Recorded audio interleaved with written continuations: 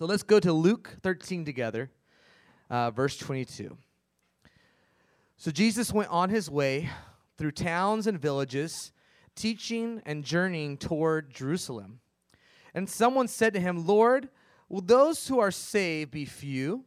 And he said to them, "Strive to enter through the narrow door. For many, I tell you, will seek to enter and will not be able. When once the master of the house has risen and shut the door, and you begin to stand outside and to knock at the door, saying, 'Lord, open to us,' then he will answer you, 'I do not know where you come from.' Then you will begin to say, 'We ate and drank in your presence, and you taught in our streets.' But he will say, 'I tell you, I do not know where you come from. Depart from me, all you workers of evil.' In that place there will be weeping and gnashing of teeth, when you see Abraham and Isaac and Jacob and all the prophets in the kingdom of God, but you yourselves cast out. And people will come from east and west and from north and south and recline at the table in the kingdom of God. And behold, some are last who will be first, and some are first who will be last." And at that very hour, some Pharisees came and said to him, "Get away from here, for Herod wants to kill you."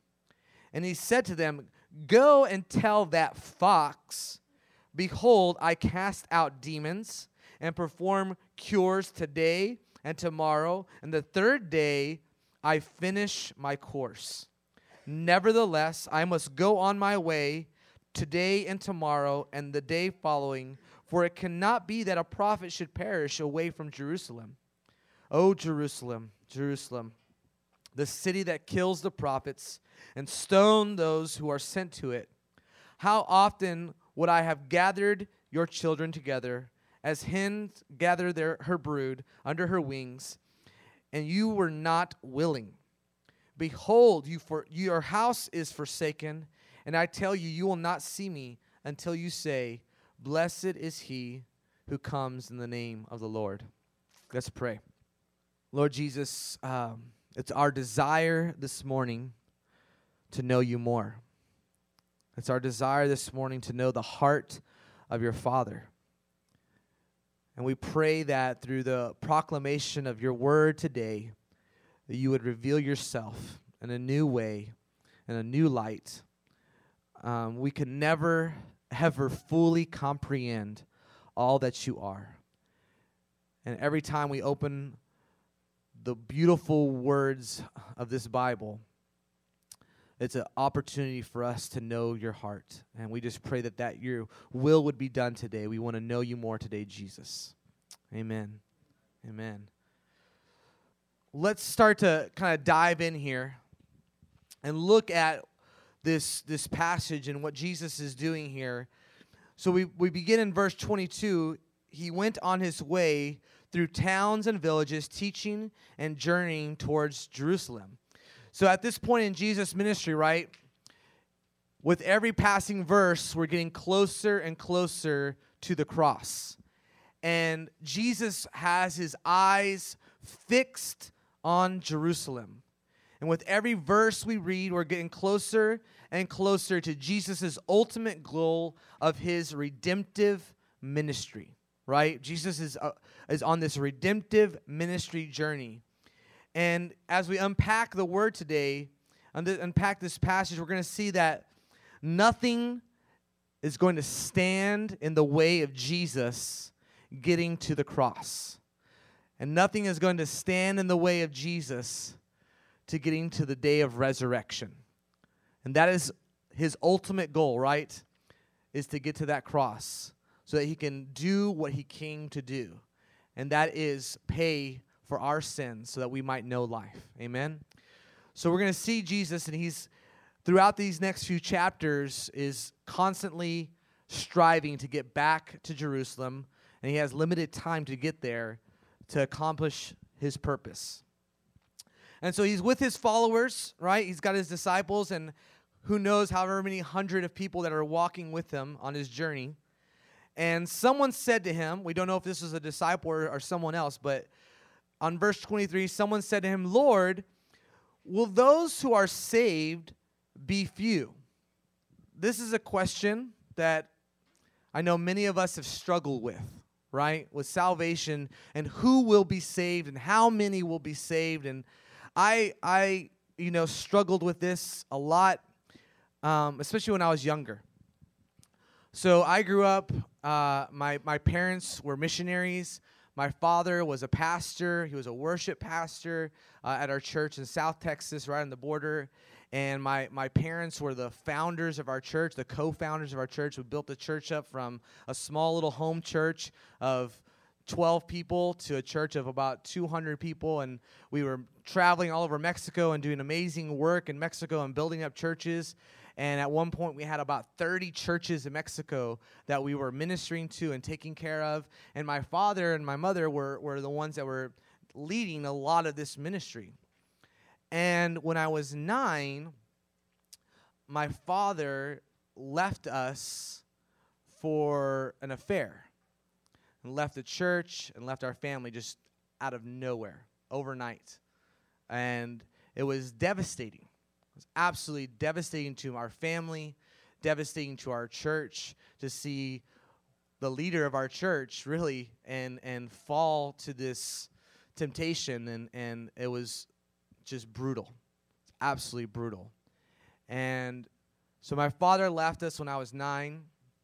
The hope of a 9-year-old boy is, pretty interesting, right? I mean, I still, at 9, kind of understanding everything that was going on, I still had this hope for my father that somehow he would come back, somehow he would change, somehow he would be convicted. And so many people in our church, it was really beautiful to see the people of our church really still love him and want him to come back, even though they were hurt, even though he left, even though all this happened. There was always this open door of we want you back. And in my family, in my home, and in our church. When I was 11, 2 years later, we lost him in a car accident. That was, kind of a pushing the last bit of the sword in, so to speak, right? And that hope of him returning one day to our family, returning one day to our church was lost. And for many, many years, I struggled with that. Because my father was living in sin. He had fallen into temptation, abandoned his family, abandoned his church. And I had no idea. I was 11 years old. I had no idea what was the condition of his heart at that time of his passing. There was no way for me to know what conversations he had with God, what conversations he had with Jesus. I had no understanding, no clue. And so for many, many years, I battled with, was my father saved? I know he was a pastor. I know he did all these amazing things, and he fell into sin like so many people do and fell into temptation. We're all human, and he made a mistake, and I struggle with that. And ultimately, I didn't find peace until I was about 19 years old, when I was finally able to say, you know what, it's not for me to know. And the beauty of God is that there is redemption and there is mercy and there is grace. And I have a hope in my heart that somehow he reconciled with God and somehow he reconciled his heart with Jesus. But that's between him and God, right? And my father's salvation is not on me. It's not me to save him. It's not me to save anyone, right? That's between him and Jesus. And so I know for me this is a real struggle to know, Lord, who is going to be saved? Are they few, right? This is a real thing, especially for people who are following Jesus at this time, and they may have been the outcasts in their family, right? And they're wanting to know, you're talking about the end of times. Jesus is starting to lay out the end of times, and like, man, I know you, Jesus, and I'm following you, but whose else is, does this mean my family is lost? Who is going to be saved, right? So this is a real question that his followers had. And a real struggle that I think many of us still deal with every day. And this question, that the way it was posed, it's not really so much focused on who will be saved, although we're going to go a little bit into that, but it's more about asking how many will be saved, or how really, what does that look like? And in Jesus' fashion, in true Jesus fashion, of course, he does not answer this question straight on. He's got to give you a little something more. That's Jesus. It's awesome. And so he rather explains why or why not people will either be received or rejected by him on the last day of judgment. And so we go into verse 24 of Luke chapter 13. And it says, strive. This is Jesus speaking. He says, strive to enter through the narrow door. For many, I tell you, will seek to enter and will not be able. So the main point of this verse centers on the need for us to make sure that we are part of the few. Jesus is telling there's only a few that are going to make it through the narrow gate.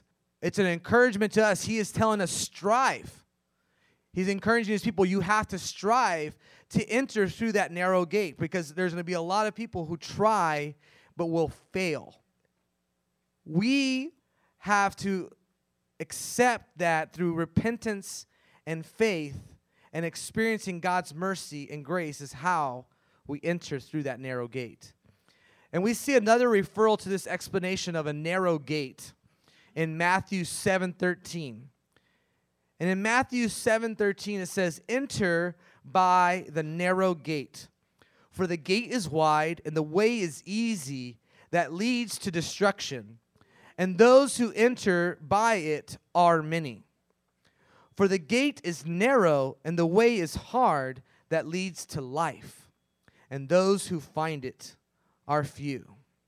And Jesus is very honest with us here. He doesn't pull any punches. He is laying out the truth. He's not going to soften it for us. This is the truth of our existence, right? The truth of our existence is that it is very easy for us to put our lives on a path that leads to destruction. It was very easy for my father to choose a path that led to destruction. And that he's not the first person, the first pastor to ever make that mistake, right? We see this time and time and again in the history of our churches, in modern day churches. It is easy. It is easy for us to fall into a path that leads to destruction. And unfortunately, many, many people take that path. And, just to be honest with you, the path of life, right, the path of righteousness can be hard. And the gate is most definitely narrow, right? That is a reality that we have lived in. The gate is narrow. The path is narrow. The thing I want to share with you this morning is that Jesus has made a way where there was no way. And he gave us a way to the Father and a way to eternal life. And the path to life, the path to righteousness becomes much easier when we depend on what Jesus has done and not on what we can do. Amen? The path to life becomes easier and wider when we depend on what Jesus has done and not what we can do. Absolutely, the path is very hard when we are trying to do according to our own talents and to our own strengths. If we say, oh, there's the narrow gate, I am going to get there. I am going to make it to that narrow gate. I have the talent. I have the strength. I know the Bible. I know this. I'm going to do it, man. I know how to pray. I can do this. And if that is your approach, if that has been your approach, you will fail. When you try to do this of your own accord and of your own strength to make your salvation, to reach the path of life, you will fail. It's only when we ask Jesus for his burden that our burden becomes light. Jesus says, my yoke is easy and my burden is light in Matthew 11:30.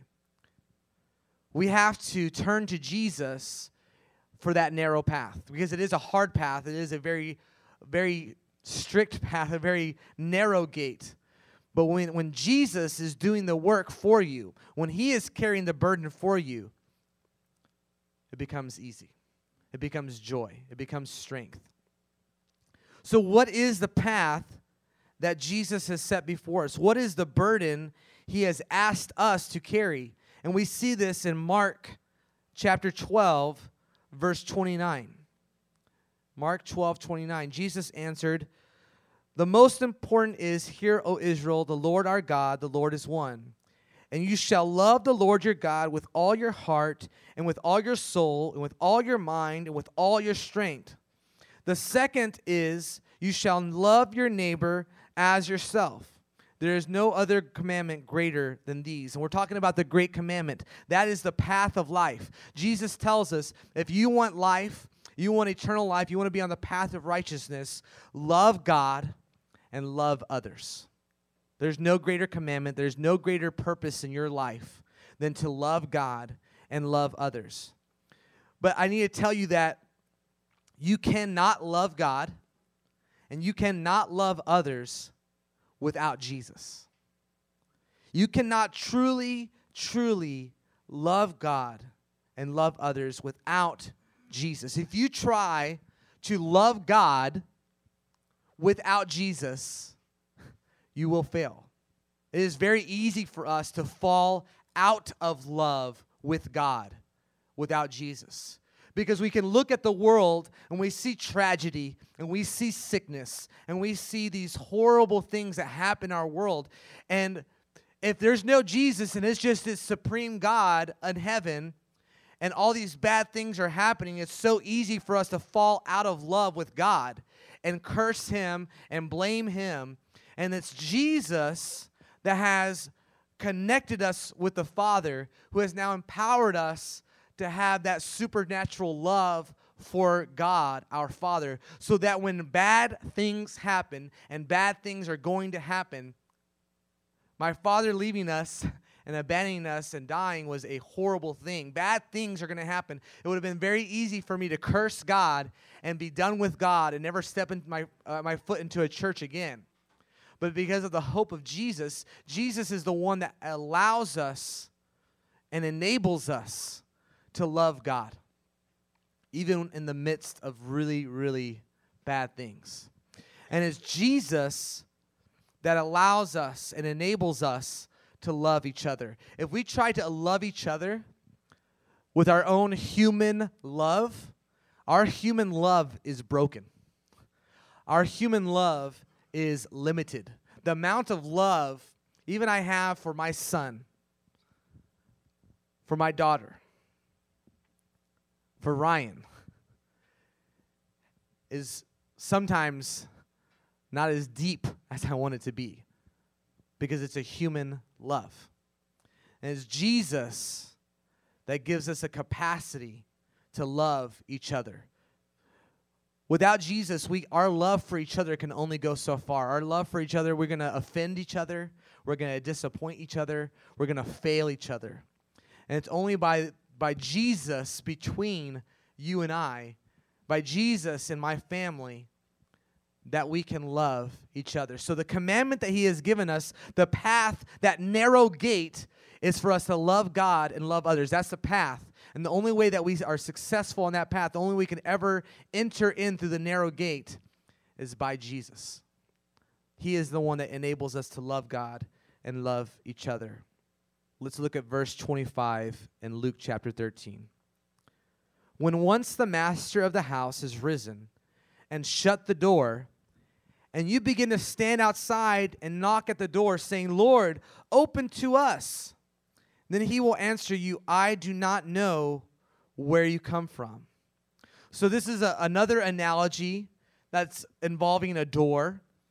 So we have the narrow door, and now this is another door that we're knocking basically on the gates of heaven, asking Jesus to let us in. And this is less on the individual seeking to enter and more on the Lord's control over who enters. And at that time, when it is possible that our ability to enter will come to an end.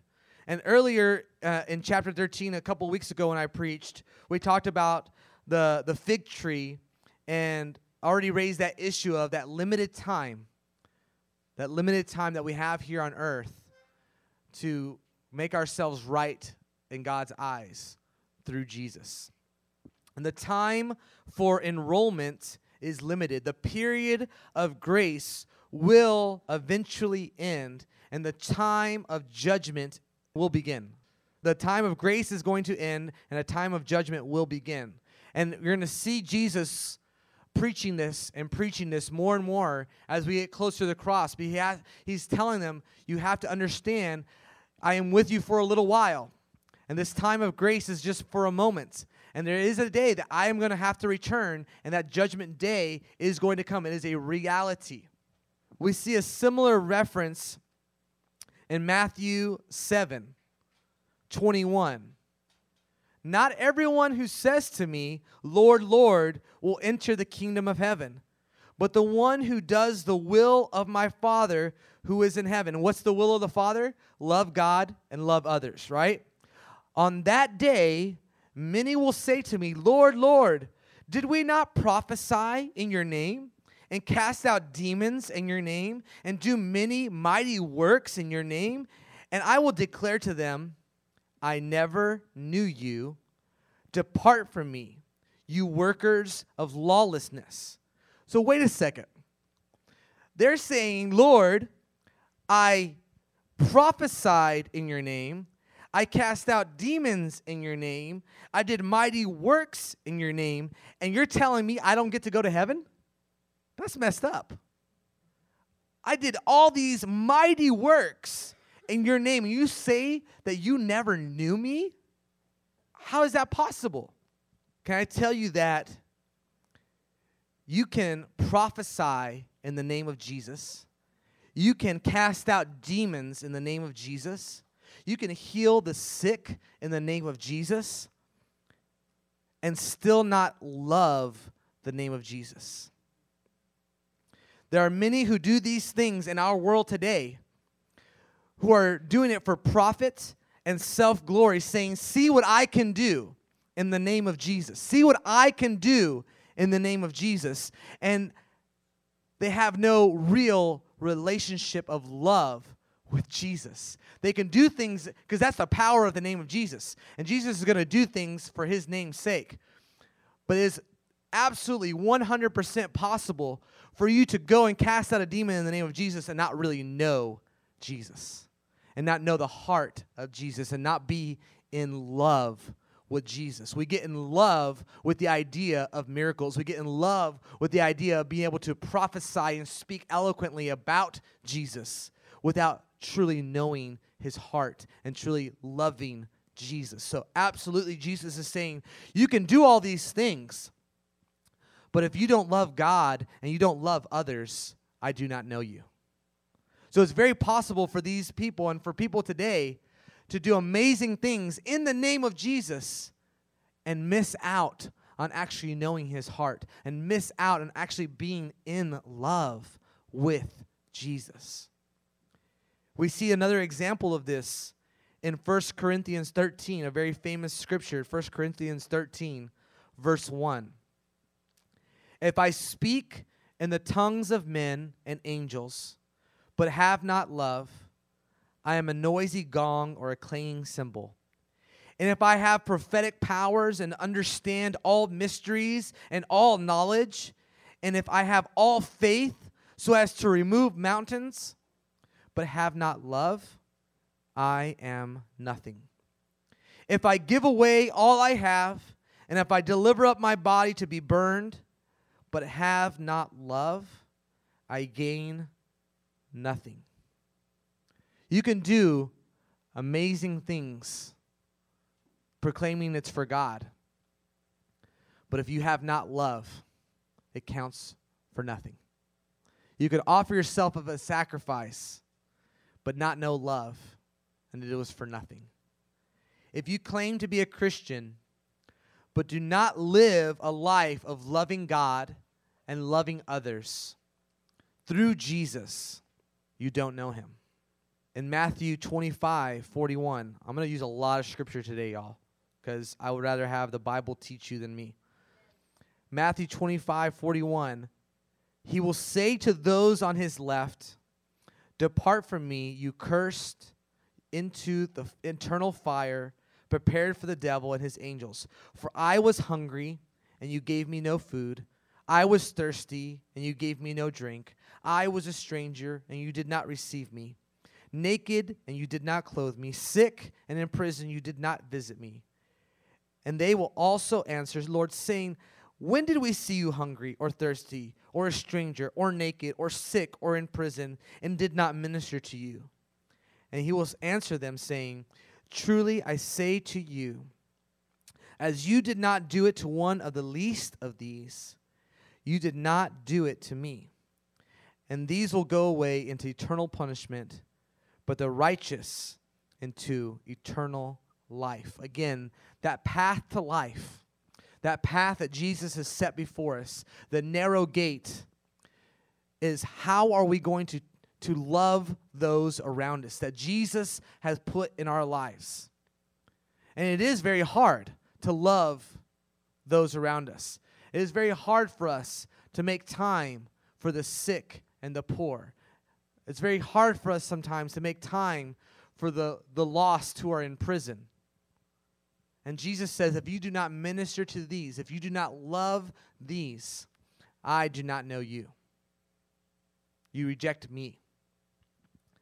And so we must connect with the love of Jesus that he has for all peoples, for the poor, for the lost, for the sick, for the needy. That is the heart of our Father. Let's go back to Luke chapter 13. And we're in verse 26 now. Then you will begin to say, and we're still in the same kind of thread of, we ate and drank in your presence, and you taught in our streets. But he will say, I tell you, I do not know where you come from. Depart from me, all you workers of evil. In that place there will be weeping and gnashing of teeth when you see Abraham and Isaac and Jacob and all the prophets in the kingdom of God, but you yourselves are cast out. I can tell you right now, church, there might be a day, and I would never want this for anyone, but there might come that day of judgment when you are there at the gates and you see people from this room on the other side, and you say, I know those people. I went to church with those people. Why am I not there with them on that side? And Jesus is going to tell you, depart from me. Because the mere fact of just being physically in Jesus' presence or being acquainted with him is not sufficient for entrance into God's kingdom. Any more than membership of a church is a guarantee for you to go to heaven. These people are saying, Jesus, we are walking with you. We're here hearing you teach. You're in our streets. We're hanging out with you every day. What do you mean I'm not going to be with you in the kingdom of heaven? Just because you hang out with Jesus, just because you come to church, does not qualify you to enter into the kingdom. And that's truth.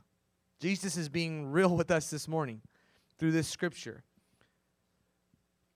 For Luke's readers, this is served as a warning that partaking of the baptism and the Lord's Supper did not guarantee entrance into God's kingdom. Church, you can come every Sunday morning for the entirety of your life. I've been in church since I was 2 months old. You can come to church every Sunday your entire life, partake in communion, be baptized. Maybe you missed 7 Sundays your entire life. You were there every Sunday. And you could still miss out on the kingdom of God, because just showing up to church is not what gets you into heaven. Showing up and going through the motions and singing songs and sitting there is not what gets us into heaven. It's not what connects us to eternal life. To know him and make him known, that is the ultimate goal. There is a difference between knowledge about God and knowledge of him. There's many of us who have grown up in church and we know all about God. We know all about him. We know all the stories. We know all the scriptures. We know all the famous psalms. We know them. That does not qualify that we know him. In John 14:7, Jesus says, If you had known me, you would have known my Father also. From now on, you know him and have seen him. And Philip said to him, Lord, show us the Father, and it is enough for us. And Jesus said to him, have I been with you so long, and yet you have not come to know me, Philip? He who has seen me has seen the Father. How can you say, show us the Father? You have to know Jesus to know the Father. It's the only way that we can ever know God. It's the only way that we can ever know his heart and understand who he is. It's through Jesus. If we know Jesus, we know the Father. A little bit more about knowledge. Let's go to 1 Corinthians 8. I told you we're going to read a lot of scripture today. 1 Corinthians 8. Now, this is concerning food offered to idols, but I still think it's relative to what we're talking about, this knowledge of God. We know that all of us possess knowledge, and this knowledge puffs us up, but love builds us up. If anyone imagines that he knows something, he does not yet know as he ought to know. But if anyone loves God, he is known by God. So, knowledge of knowing about God, you think about the Pharisees, right? They knew a lot about God. They had committed their lives to the studying of God. They knew everything about God. And then when Jesus showed up and he was face to face with them, they could not see God. They had an opportunity to know God in the flesh. They had an opportunity to know him face to face. But they were too consumed and too puffed up with their knowledge of God, about God, and not see him. And we can fall into this same trap. And what does it tell us? How do we actually know God? To know God is to love God. In verse 3, if anyone loves God, he is known by God. Again, we come back to love. I'm going to come back to love all day. To love God and to love others is the only way that we can enter into the kingdom. And we see this. It's not just me saying this. We see this throughout Scripture. In 1 John 5, another great famous Scripture, 1 John 5. Everyone who believes that Jesus is the Christ has been born of God, and everyone who loves the Father, who loves whoever has been born of him. By this we know that we love the children of God, that's us, when we love God and obey his commandments. For this is the love of God, that we keep his commandments, and his commandments are not burdensome. For everyone who has been born of God overcomes the world. And this is the victory that has overcome the world, our faith. Who is it that overcomes the world except the one who believes that Jesus is the Son of God? So again, we see this theme here that to know God is to love God and to love others through his Son Jesus. That narrow gate becomes wider when love is in our hearts. That narrow gate, that narrow path becomes easier to walk when we love Jesus, when we receive his love, and he enables us to love God and love others. It is by Jesus and through Jesus that we can know God and be known by him. We've seen now Jesus talk about, I did not know you. He's said it several times now. You did this, and you did this, and you did this, but I do not know you. If you want Jesus to know who you are, if you want to be known by God, he will know you by your love. He will know you by your love. Let's get back into Luke.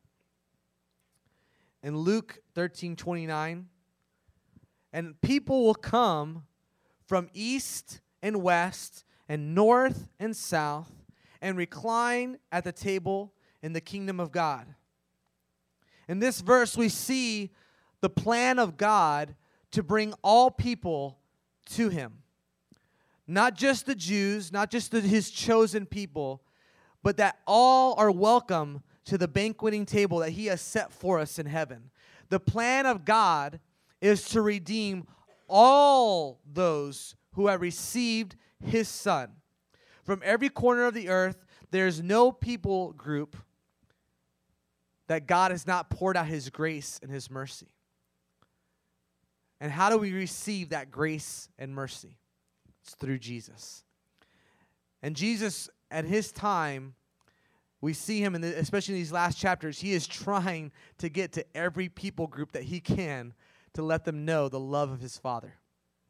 And he's still speaking with this group of Jews, and most of them were Jews that were following him. And so this next statement in verse 30, behold, some are last who will be first, and some are first who will be last. Jesus used this proverb to signify that the admission into heaven is going to include the people who have been outcast by Israel. We look at who did Jesus hang out with every day? Tax collectors, fishermen, demon-possessed people, harlots, and prostitutes. These were the people who were considered last in society. And Jesus is trying to change the way that people perceive and change the way that we look at things. Because in God's world, the humble and meek shall inherit the earth, not the rich and powerful. And this was a completely different way of thinking for Jews at this time. That's why they were so baffled by Jesus. They couldn't understand Jesus, this man who claimed to be the Son of God, who were doing all these amazing things, yet he hung out with sinners and broken people and lepers. How can this be the Son of God if this is who shouldn't he be in the palace? Shouldn't he always be with the elite, the most prestigious people? And Jesus is saying, the last will be first, and the first will be last here in heaven and in earth. Let's go to 31. And at that very hour, some Pharisees came and said to him, get away from here, for Herod wants to kill you. Now, this is not a news flash to Jesus. First of all, we see Pharisees coming to tell this news to Jesus. And it's interesting that there were actually some Pharisees that were sympathetic to Jesus and to the Christian movement. He didn't rebuke these Pharisees. Usually when Pharisees come around, he calls them a bunch of snakes and sends them on their way. This group of Pharisees that came to him to warn him about Herod were in fact friendly Pharisees. We don't see a whole lot of them in the Bible, but there are indeed friendly Pharisees.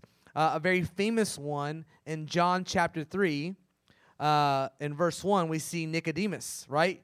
And Nicodemus was a ruler of Pharisees. He was actually a very high level. And Jesus in verse 2 says, this man came to Jesus by night and said to him, Rabbi, we know that you are a teacher and come from God, for one cannot do these signs that you do unless God is with him. So Nicodemus and his little inner circle recognized that Jesus was from God. So there were a few, very, very, very few Pharisees at this time that did recognize Jesus as the Son of God. They were a very small group. So here in Luke 13, we see this, nice guy, Pharisee, come over to give Jesus a warning about Herod. And the thing about Herod, King Herod, when Jesus was born, he slaughtered thousands of little boys in an attempt to kill Jesus. So there's bad blood already there. It's been brewing for 33 years. Here's Herod, who killed thousands of babies to try to kill Jesus. This is also the same Herod who just a few weeks earlier from this moment had Jesus' cousin, John the Baptist, beheaded. So we know this in according to Matthew's gospel, in his account of the time sequence, that Herod murdered John the Baptist before the feeding of the 5,000. So we're already past the feeding of the 5,000. So here's Jesus and Herod. Herod has murdered thousands of kids to try to kill him. He has murdered his cousin, John the Baptist, in pretty gruesome style, had his head put on a plate at a party. This is a very evil man who is now trying again to kill Jesus. Let's look at Jesus' response to this warning of Herod. So in verse 32, he said to them, "Go and tell that fox," boom, mic drop, "Behold, I cast out demons and perform curses today and tomorrow, and the third day I finish my course." Jesus had no fear of Herod. He'd already tried to murder him once when he was a baby. He'd already murdered his cousin John, who he loved dearly. And Jesus had no fear. He could not interfere with his life 33 years earlier, and he was not going to interfere at this time in Jesus' life either. Jesus was undeterred to push forward to accomplish what his Father had sent him to do. The time for Jesus to be crucified was not yet. So this warning that Herod is about to come and grab you, behold, he's trying to kill you, Jesus is not fazed. No one was going to make him miss his divine appointment at Calvary, and there would not be an early execution. Jesus would be crucified on the appointed day, at the appointed place, at the appointed time, and more importantly, how does he end the statement? That on the third day, he would finish his business. And we see several examples throughout the gospel of Jesus alluding and hinting to the third day resurrection. And any chance he gets, he's trying to nudge the disciples, because they're a little bit dense. This is going to happen. You're going to lose me. But on the third day, something amazing is going to happen. That is when truly my work has been finished and I accomplished my ultimate goal. And nothing is going to keep him from his ultimate destination, the cross. And nothing is going to keep him from his ultimate victory, the resurrection. Amen? Not this murderous Herod. No one would keep Jesus from the cross. Let's move on to verse 33. "Nevertheless, I must go on my way today and tomorrow and the day following, for it cannot be a prophet should perish away from Jerusalem." So Jesus knows that he is supposed to die both in and at the hands of Jerusalem. And for Luke, Jesus' goal was not merely his arrival in Jerusalem, but the completion of his redemptive work. In Jerusalem is where Jesus is going to complete his redemptive work. And as Jesus draws closer and closer to Jerusalem, the urgency to accomplish as much as he can with those that are following him is really pressing on him. The urgency to reach the lost, the urgency to heal the sick and raise the dead is pressing on Jesus because he knows his time is running out. And we see the burden of the reality of this on Jesus in verse 34. His heart is breaking for the city of Jerusalem and for his people, the Jews. In verse 34, "O Jerusalem, Jerusalem, the city that kills the prophets and stones those who are sent to it. How often would I have gathered your children together as a hen gathers her brood under her wings, and you were not willing. Jesus is lamenting that he would often have gathered the people of Jerusalem, but they have continually refused him. Instead, they continue to kill the prophets, and as a result, are forsaken and experiencing divine wrath. However, the stone that the builders rejected is going to become the chief cornerstone. Amen? In 35,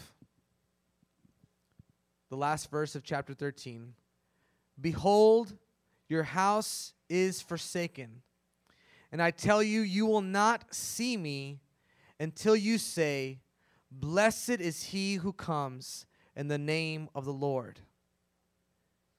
And this is a warning to us, church, to not wait until the last day to cry out to him. To not wait until the last day to say, Lord, I see you now. Lord, I know you now. This is a warning to us to not go through the motions of church, to not go through just coming here and hearing about God, but not knowing God. And not truly depending on Jesus for that love of God, and depending on Jesus for us to love each other. Let us live a life devoted to loving God and loving others through his Son, Jesus. That is our ultimate goal. That is the way through the narrow path. It's for us to know God and be known by him. And the only way that we can know God and be known by him is through his Son, Jesus. I have to trust in God for my father. I have to trust in God for those that I know around me who don't know him. And it weighs on my heart. It weighs heavily on my heart that God, I feel responsible to love those around me, to let them know the love of God. And I hope that all of us carry that burden. But that burden is not meant to drag us down. That burden of those that are lost around us is not meant to make us feel heavy and depressed. Rather, it's a burden of joy and a burden of hope, because Jesus has made a way. For the most lost person that you know, for you yourself at your darkest hour, for you yourself at your darkest moment, for your friend, for your coworker, for the worst and lowest of mankind, Jesus has made a way. And it's through his love that we can know his Father. I'm going to invite my team back up. And I want us to close today. Would you stand with me? And we're going to read from John 14. And I think this is a very appropriate prayer for us this morning.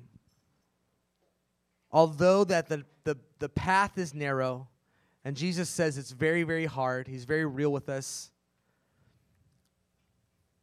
it can also be very easy if we depend on him, if we look to Jesus.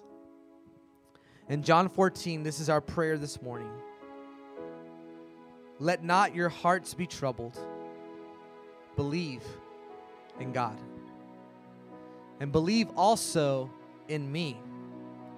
In my Father's house are many rooms. If it were not so, would I have told you that I go to prepare a place for you?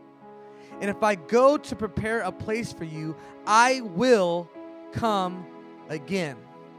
That's the promise that we cling to this morning. I will come again and will take you to myself, that where I am, you may be also. And you know the way to where I am going. And like us and like Thomas, we say, Lord, We do not know where you are going. How can we know the way? We get so lost.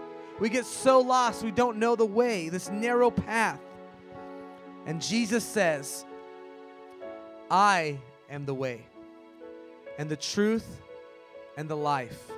And no one comes to the Father except through me. And if you had known me, you would have known my Father also.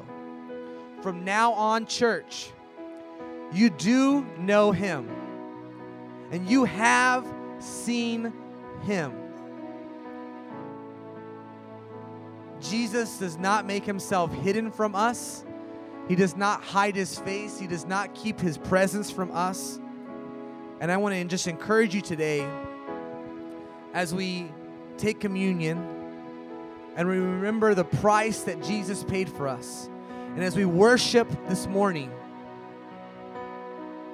let's worship him and know him and receive his love and receive that capacity to love God in this moment through Jesus and love each other in this moment through Jesus. Amen.